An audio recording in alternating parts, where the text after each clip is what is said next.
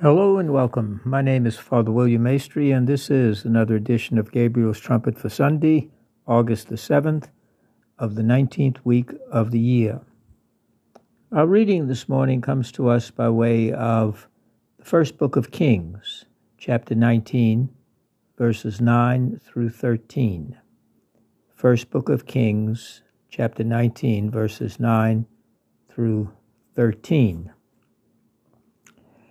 A question that we often hear is the question of how or where do I find God? Especially in our fast-paced, secular, always up and doing world. There seems to be so little time and place for God. We even pencil God in for the 45 or 40 minutes on Sunday when we attend Mass. Hopefully we participate and celebrate and are thankful in the holy sacrifice of the Mass, but we're there for the 40 or 45 minutes. And then we move on to the rest of our life. And there seems to be a real disconnect between what happens at that 45 minutes on Sunday and the rest of the time. It seems that, we've given God his time, and now the rest belongs to us, as if somehow God has no entrance, no participation, no meaning in the other part of our day. How often in the course of a day do we stop to thank God, to even think about God, to turn to God, perhaps in a question that we may have, a sorrow, or a bit of bad news? Do we turn to the Lord?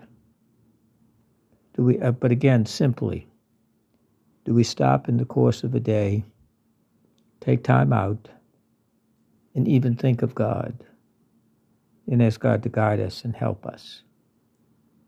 It seems that God is an afterthought, if he's a thought even at all. We're so busy with our own lives. We're so engaged with so many things. And then we rush into church on Sunday, get that over with, go either early in the morning or late at night, and that way we have the day to ourselves, as we say. And again, God does not intrude, as if God is an intrusion into our life. Well, our reading touches on that very powerfully. The prophet Elijah, he comes to a cave at the holy mountain of Oreb, also Mount Sinai, where he took shelter. Then the Lord said, "Go outside and stand on the mountain before the Lord. The Lord will be passing by." Well, that makes sense, doesn't it? Oreb or Sinai, depending upon which word you wish to use. On the mountain of the Lord, you would expect to find the Lord. So the Lord says, "Go ahead outside, and I'm going to be passing by." So Elijah goes outside, and he's looking around, and a strong and heavy wind was rending the mountain. It was so strong it was crushing rocks before the Lord. But the Lord was not in the wind. The Lord was not in the wind. The wind was strong enough to blow the rocks off the side of the cliff or down the mountain, and as they were tumbling down, they were crushing against the mountain, or they were crushing into one another, breaking into pieces. But the Lord wasn't in the wind that did that. After the wind, there was an earthquake. But the Lord was not in the earthquake. Now, if anything, you would expect that the Lord would be there. After all, we know on Mount Sinai, the Lord was in the form of a fiery cloud from which, time to time, thunder and lightning would emerge. And it was a awesome sight. So here's an earthquake, the ground trembling, shaking, all on the surface below. And yet, God was not in the earthquake. After the earthquake, there was a fire. But the Lord was not in the fire. Well, that's really strange, because Moses encountered God in the burning bush, the bush that was not consumed by the fire.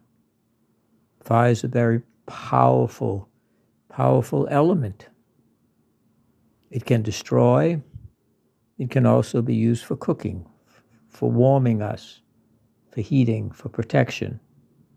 It can also be used in a way to stop the destruction of fire by putting up a firewall or a fire ring to keep the march of a fire that's a wildfire from going any further.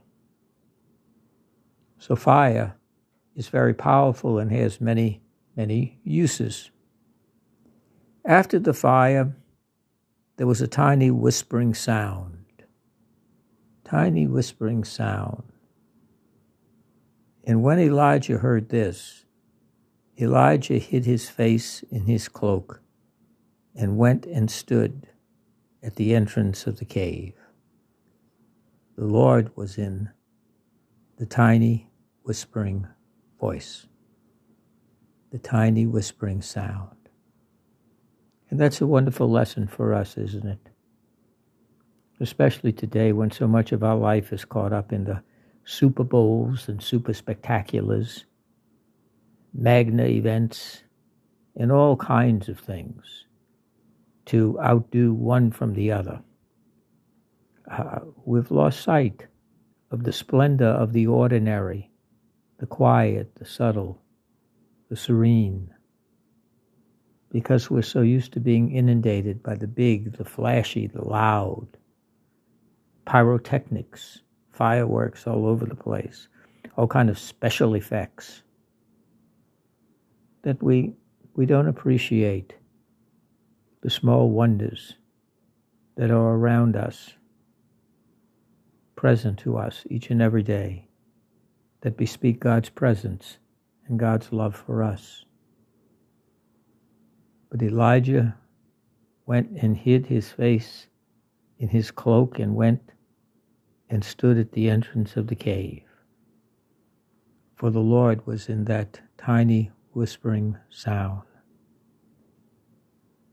We have become blind and deaf, and our hearts are hard to the tiny whispering voices of the Lord that surround us every day.